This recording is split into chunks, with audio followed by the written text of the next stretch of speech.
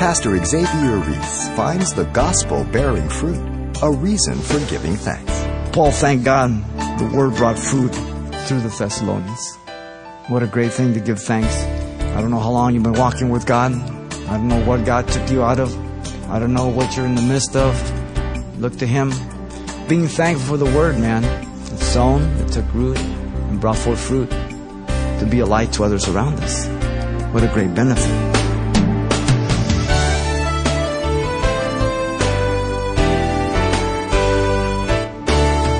Welcome to Simple Truths, the daily half-hour study of God's Word with Xavier Reese, Senior Pastor of Calvary Chapel of Pasadena, California. As Paul, Silas, and Timothy were ministering in Thessalonica, the believers there were listening to the apostles such that they didn't take what they heard as the words of men. They knew that what Paul and his friends told them was really the Word of God. And in his letter that followed, Paul expressed his thanksgiving for the simple truths of God's Word not only took root and bore fruit, but genuinely changed lives, so much so that these new Christians were ready and willing to suffer persecution for Christ. Pastor Xavier has more in this special message for Thanksgiving. Let's listen. In 1 Thessalonians chapter 2, we're going to look at verses 13 and 14, and the message is simply entitled, Are You Thankful for the Gospel? And so here Paul gives a threefold thanks for the Word of God. First, we have the thankfulness for the Word of God. It was sown in the beginning of verse 13. It was cast out, sown. Secondly, for the Word of God that it took root, the rest of 13. And thirdly, the Word of God brought fruit. So, it was sown, it took root, and it brought forth fruit in verse 14. Notice first, Paul thanked God because the Thessalonians were open to the word preached. Listen to this word. For this reason, we also thank God without ceasing, because when you received the word of God, which you heard from us. Notice the Thessalonians received the word of God, and it was from the missionaries, of course, Paul and the others. In chapter 1, verse 5, they came to proclaim the gospel. You were somewhere, sometime, someday, and you heard the gospel. And you had no intentions of being saved, but the Word of God pierced your heart, and the Spirit of God made it alive, and it brought you a place where you made a choice and a decision, and it transformed your life. The good news reached your ears. Being open to receive the Word of God outwardly as they heard it was good, and it's an important step for everybody, but this Word alone is only mental acceptance. We can hear things when you as a parent call upon your children or bark up some orders. They hear you. But that doesn't mean they've listened to you and obeyed. Hearing and obeying are two different things. Hearing and listening and understanding are two different things. Being around and hearing the gospel doesn't save a person. It only makes them more accountable if they don't repent. But the powers in the Holy Spirit to convict and to illuminate and to save. It's the work of God. Paul was thankful. You know, the parable of the sower depicts the Word of God being sown, as you know. But the various soils indicate the conditions of man's heart, and that's always where the Word is sown. It doesn't mean there's different seed. The seed is one, the Word of God, but there are 4 different soils of the heart. And one falls by the wayside, the other on stony ground, the other on thorny ground, and the other one good ground. And those are the 4 soils, the 4 types of heart that we are described in the Gospels. We as believers should be thankful that we can pay heed to 2 important things that Jesus warned about. Matthew 4:24 says we are to take heed what we hear, and that's in the parable of the sower. This is to discern truth from error. What we hear. The second one is in Luke 8:18. Jesus says we are to take heed how we hear. It's also the parable of the sower. This is to decide how we live out what you hear. Take heed what you hear and how you hear. Because what you hear, God holds you accountable for. To those of much is given, much is required. And so we should be so thankful that God has not only saved us and made us alive, but He's given us the ability to understand, to believe, and to obey, and to be able to bring forth this truth in our life, to be a light to others around us. What a great benefit. The Word of God can do for you and myself what we could never do for ourselves. No amount of degrees, no amount of education, no amount of life experience can do for you what Jesus did for you on the cross and declares to the gospel of Jesus Christ. So Paul thanked God. The Word of God was sown among the Thessalonians. But notice secondly, he gives thanks that the Word of God took root. Paul gave thanks to God that the Word was working in power, which also effectively works. The phrase effectively works means to be actively and efficient. The word is used the majority of the time in the New Testament for various forms of supernatural activity. So this is nothing that man does. This is what God is doing. We get our word energy from this word. Notice the apostle has pointed out many ways in which the word had already worked and was continuing to work in their lives. If in chapter 1, verse 5, it worked to convert them. In chapter 1, verse 6, it worked against their afflictions because they suffered much for the gospel. In chapter 1, verse 7 and 8, it worked to make them a witness to all in Macedonia. They're pagans. They come out of idolatry. They stand out like a sore thumb right now. Some of the people don't like it. Chapter 1, verse 9, it worked for their transformation. It was still working in them because their hearts were open to the Word of God. And so this is always the encouragement and the exhortation in Scripture that we continue to grow, to develop, to mature on every level. Notice Paul thanked God that the Word was working by faith. Who believe? Faith. The ideas of committing and trusting. Faith is absolutely necessary for the Word to take root and to see God in our daily lives. Without it, we cannot please God. Hebrews 11:6 tells us. Faith comes by hearing by the Word of God again. Romans 10:17. Those that come to God must believe that He is, and that He is a rewarder of those who diligently seek Him. Hebrews 11:6. Now, faith is to be a commitment of trust in the promises of God's Word. Hebrews 11:17 through 19 tells us that. So it's again, my faith points me back to the revelation of God. What has God said? What has God declared? Now, a new life comes through a new birth. 2 Corinthians 5:17. Old things pass away, all things become new. A life that never ends. We go from being temporal to eternal. This old body is going to die. It won't be long. If the Lord tarries, I'm going to put this body away. It's going to go to the dirt. And I'll be instantly present with the Lord. So when you read the obituary, Xavier died, don't believe it. I moved. Faith is never passive, but always active, whether in trust or work. For faith without works is dead, James 2:26.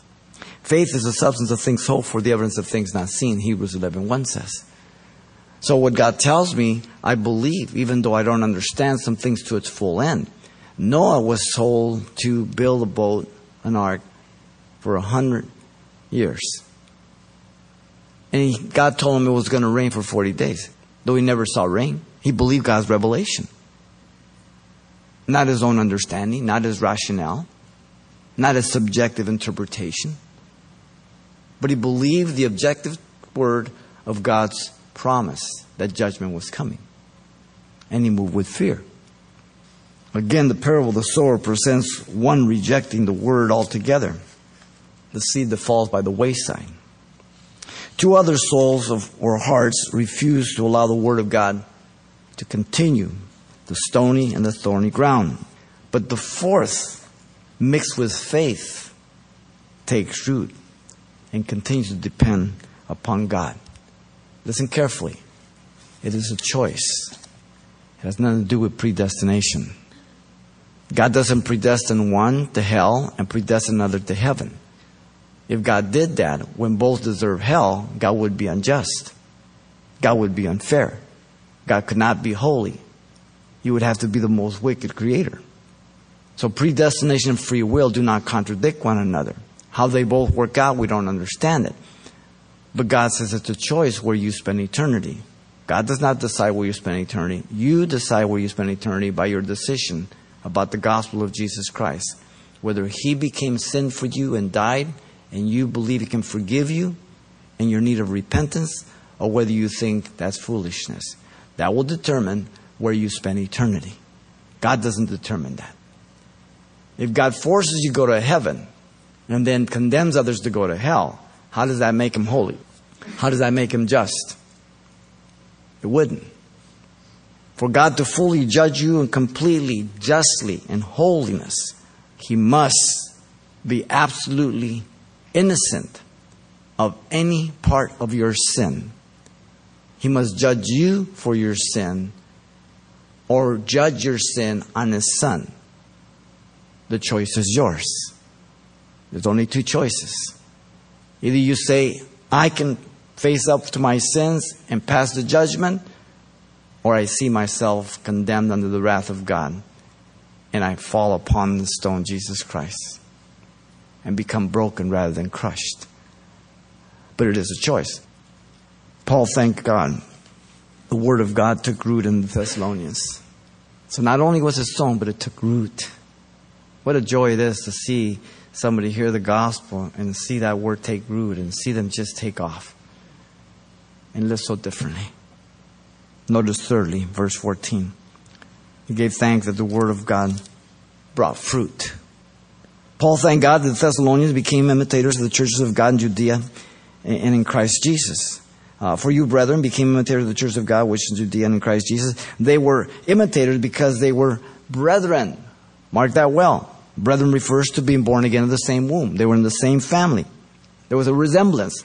The word really is mimics in the sense of disciples of Jesus, because He's our ultimate example. They were imitators in the sense that they were waiting for Jesus to return, as He said in chapter 1, verse 10. By the way, in every chapter He speaks about the coming of Christ for His church. In every chapter of 1 Thessalonians. The rapture. They're waiting for the rapture.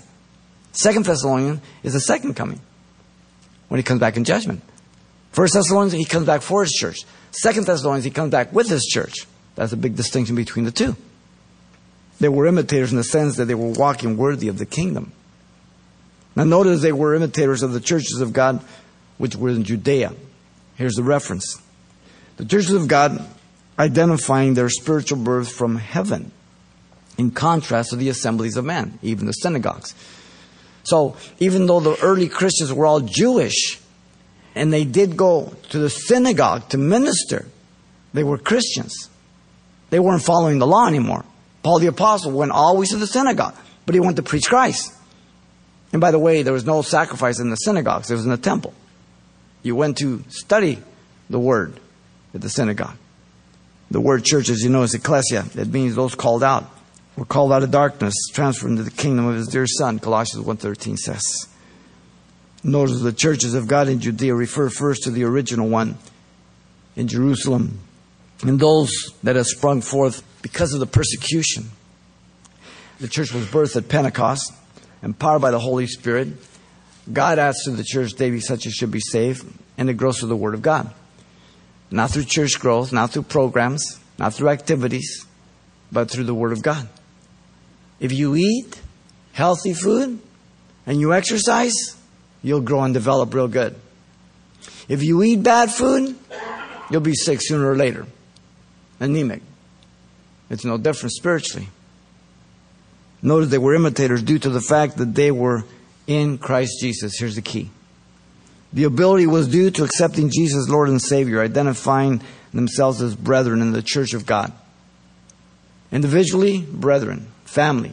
Corporately, the church, those called out of darkness into light. Their identity is distinct from any other assembly called out. They were the church of God in Christ. Notice Paul thanked God that the Thessalonians endured persecution as the churches in Judea. Here's a real test of your Christianity. For you also suffered the same things from your own countrymen, just as they did from the Judeans. They manifested the very same endurance and perseverance of all others who had preceded them. They were the target of the unbelieving world. The minute you're born again, you're a target. There was a time when Christians and Christianity was respected in the United States. Now it's a target. Everything's politically correct. You can worship, you can pray, you can idolize anything except Jesus Christ or Christianity. That's the target. It's amazing to me. What did Jesus ever do that was evil? If these people would do a historical study on what Christianity has done for the world and in any country that it's gone, what it's done for the ignorant, for the evil, for women, what it's done for society to those who have grabbed a hold of that gospel, and it's transformed their families, their neighborhoods, their nation, those who have given themselves to it. But we know that the God of this world blinds people, and we know as the Lord gets closer to coming back, that the darker the day gets. And so it's no surprise to us as believers. But see, as Christians in America, we've never received persecution. But the rest of the church, throughout the 2,000 years, have suffered tremendously for their faith. And an incredible work that God is doing, converting many Muslims in Iran. We've gone over to Turkey and done some discipleship with many of them that come over. And God is doing a great work. But the only thing you and I know about persecution is what we read in commentaries. But we see the times changing in our nation. We certainly see the face of not a friend anymore. But the Bible has told us it never was. We just didn't believe it. They were like Paul. They had been persecuted for their faith. They had suffered in the same manner of the churches of Judea from the Jews. Paul suffered from the Jews. Now you remember, Paul persecuted the church. He killed Christians. He imprisoned Christians. He caused them to blaspheme. And then God appeared to him on the road to Damascus, and he was transformed. He went from enemy number one to number one disciple and apostle. Incredible, radical life. He was as fervent in preaching the gospel as he was in persecution. The man was unstoppable. The parable of the sower reveals again the seed that had no root. It allowed the tribulations and the persecution for the word of God to affect the person and to leave Christ. The one that fell among thorns, the word was choked out by the cares of the world, deceitful riches. But the good ground again brings forth 30, 60, 100-fold. So it's always a choice. Whether you continue in Christ, whether you compromise in Christ, whether you walk away from Christ, it's a choice. Certainly, a husband and wife are bound by God for life according to the Bible. But sometimes people make bad choices and they walk away from their marriages. A woman cannot force a man to love her. A man cannot force a woman to love him. You cannot force each other to remain together. And certainly God doesn't force you to walk with him. He respects your choice. But once we sow, we have no freedom on what we're going to reap. If you sow beans, don't expect watermelons. The Bible says if we sow to the flesh, we reap corruption. If we sow to the Spirit, we reap everlasting life. It is a choice. And so God exhorts us to walk with him, trust him, to look to him, that we not be deceived, that we not be pulled away, that we not go to the left or the right, that we not make shipwreck of the faith. And so we as believers should thank God we're able to bring forth fruit after the nature of the church. In fact, Jesus said in John 15, 16, and 7, the word called to bear much fruit. We are to have our fruit unto holiness. Romans 6:22. That's another marking of the emerging church. They will mock you if you're not up to date with the culture. My Bible says I'm to be ignorant concerning evil, wise concerning good. And so according to the emergent church, if I'm not up to date with all that's going on in the world and the youth, then I'm out of touch. The Bible says I'm supposed to be out of touch with the world. I don't need to know about the new sin or anything else. Sin's the same. It just comes in different packages, different colors, but it's all the same. Trust me, you and I have not experienced or done anything that hasn't been done in previous generations. Technology only makes you be a smarter sinner. That's all. A more corrupt sinner. Nothing new under the sun, Solomon said. And so we are to yield to the fruit of the Spirit, Galatians 5:22 and 23. We as believers should thank God then that He is the one adding to the church, and that the gates of hell will not prevail against His church. In the midst of wherever we are now as America, I am not discouraged. It's difficult at times to see our nation and the things that are going on, but again, the Gospels told me about this. And so my eyes are to be on Jesus Christ, and I'm to be thankful to see God work in the midst of us in spite of the difficulty. In fact, God does greater works when there's greater persecution. It always has been. Persecution has never hurt the church. It has only purified it. Some of you are maybe too young to remember the Cultural Revolution in China with Mao. Maybe you've read about it. First thing they did is they took all Christianity out, all the books, all the teachers, and the Cultural Revolution began. Now where's China? They're into capitalism. Amazing to me. Get yourself the devotional Jesus Freaks, volume 1 or 2, and read about the modern day martyrs. Not just Fox's Book of Martyrs of the first century, but the current ones in our day that are killed for their faith. With this whole thing with ISIS killing Christians. Not only Christians, others, but primarily Christians. They're the main target. It's amazing. Get on YouTube and the video on as a guy stands on the steps of Stanford with an ISIS flag, about 10 feet long the pole, flying the flag back and forth, ISIS, and he's talking about how they're only killing because America's this, America's that. And for 2 hours, not one student or teacher, professor objected. Finally, he lights up a cigarette. One student went up, hey, dude, they're going to kick you off the campus. Put that out. Puts it out. Nothing about the flag for 2 hours. And then, guy goes back and gets an Israeli flag. Stands on the steps. 5 seconds, all it took. In 30 seconds, they had more than 100 insults. That's where America is, ladies and gentlemen. The Trojan horse of America is public and universities education. Be aware of what's going on. Realize that God's on the throne. He's not biting his nails. But understand what's happening. So you don't get sucked into this lukewarmness of the church that's going through. That you stand fast in the Word of God. You can discern truth from error.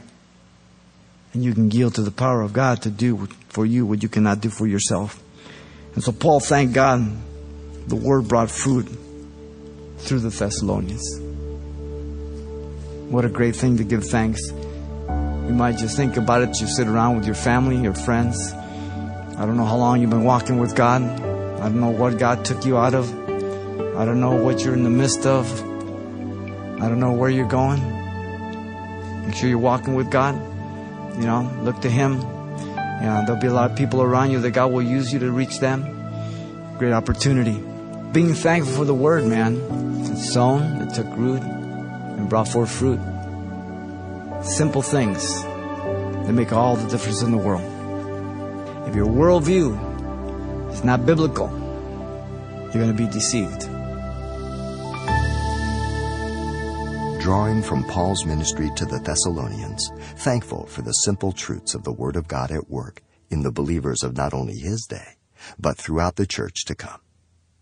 Now our message today, titled, Are You Thankful for the Gospel?, is available on CD for only $4. And we'll be able to include everything we heard the last time together as well. So once again, the title to ask for is, Are You Thankful for the Gospel? Or simply mention today's date. You can request your copy by writing Simple Truths, 2200 East Colorado Boulevard, Pasadena, California, 91107. Or to make your request by phone, call 800-926-1485.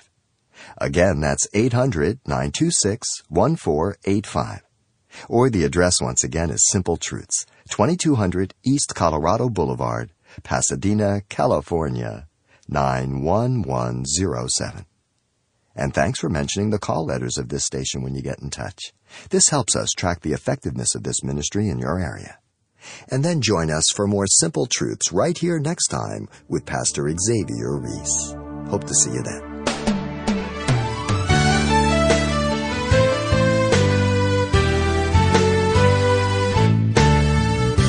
Simple Truths with Pastor Xavier Reese, a daily half-hour broadcast, is a radio ministry of Calvary Chapel of Pasadena, California. www.calvarychapelpasadena.com.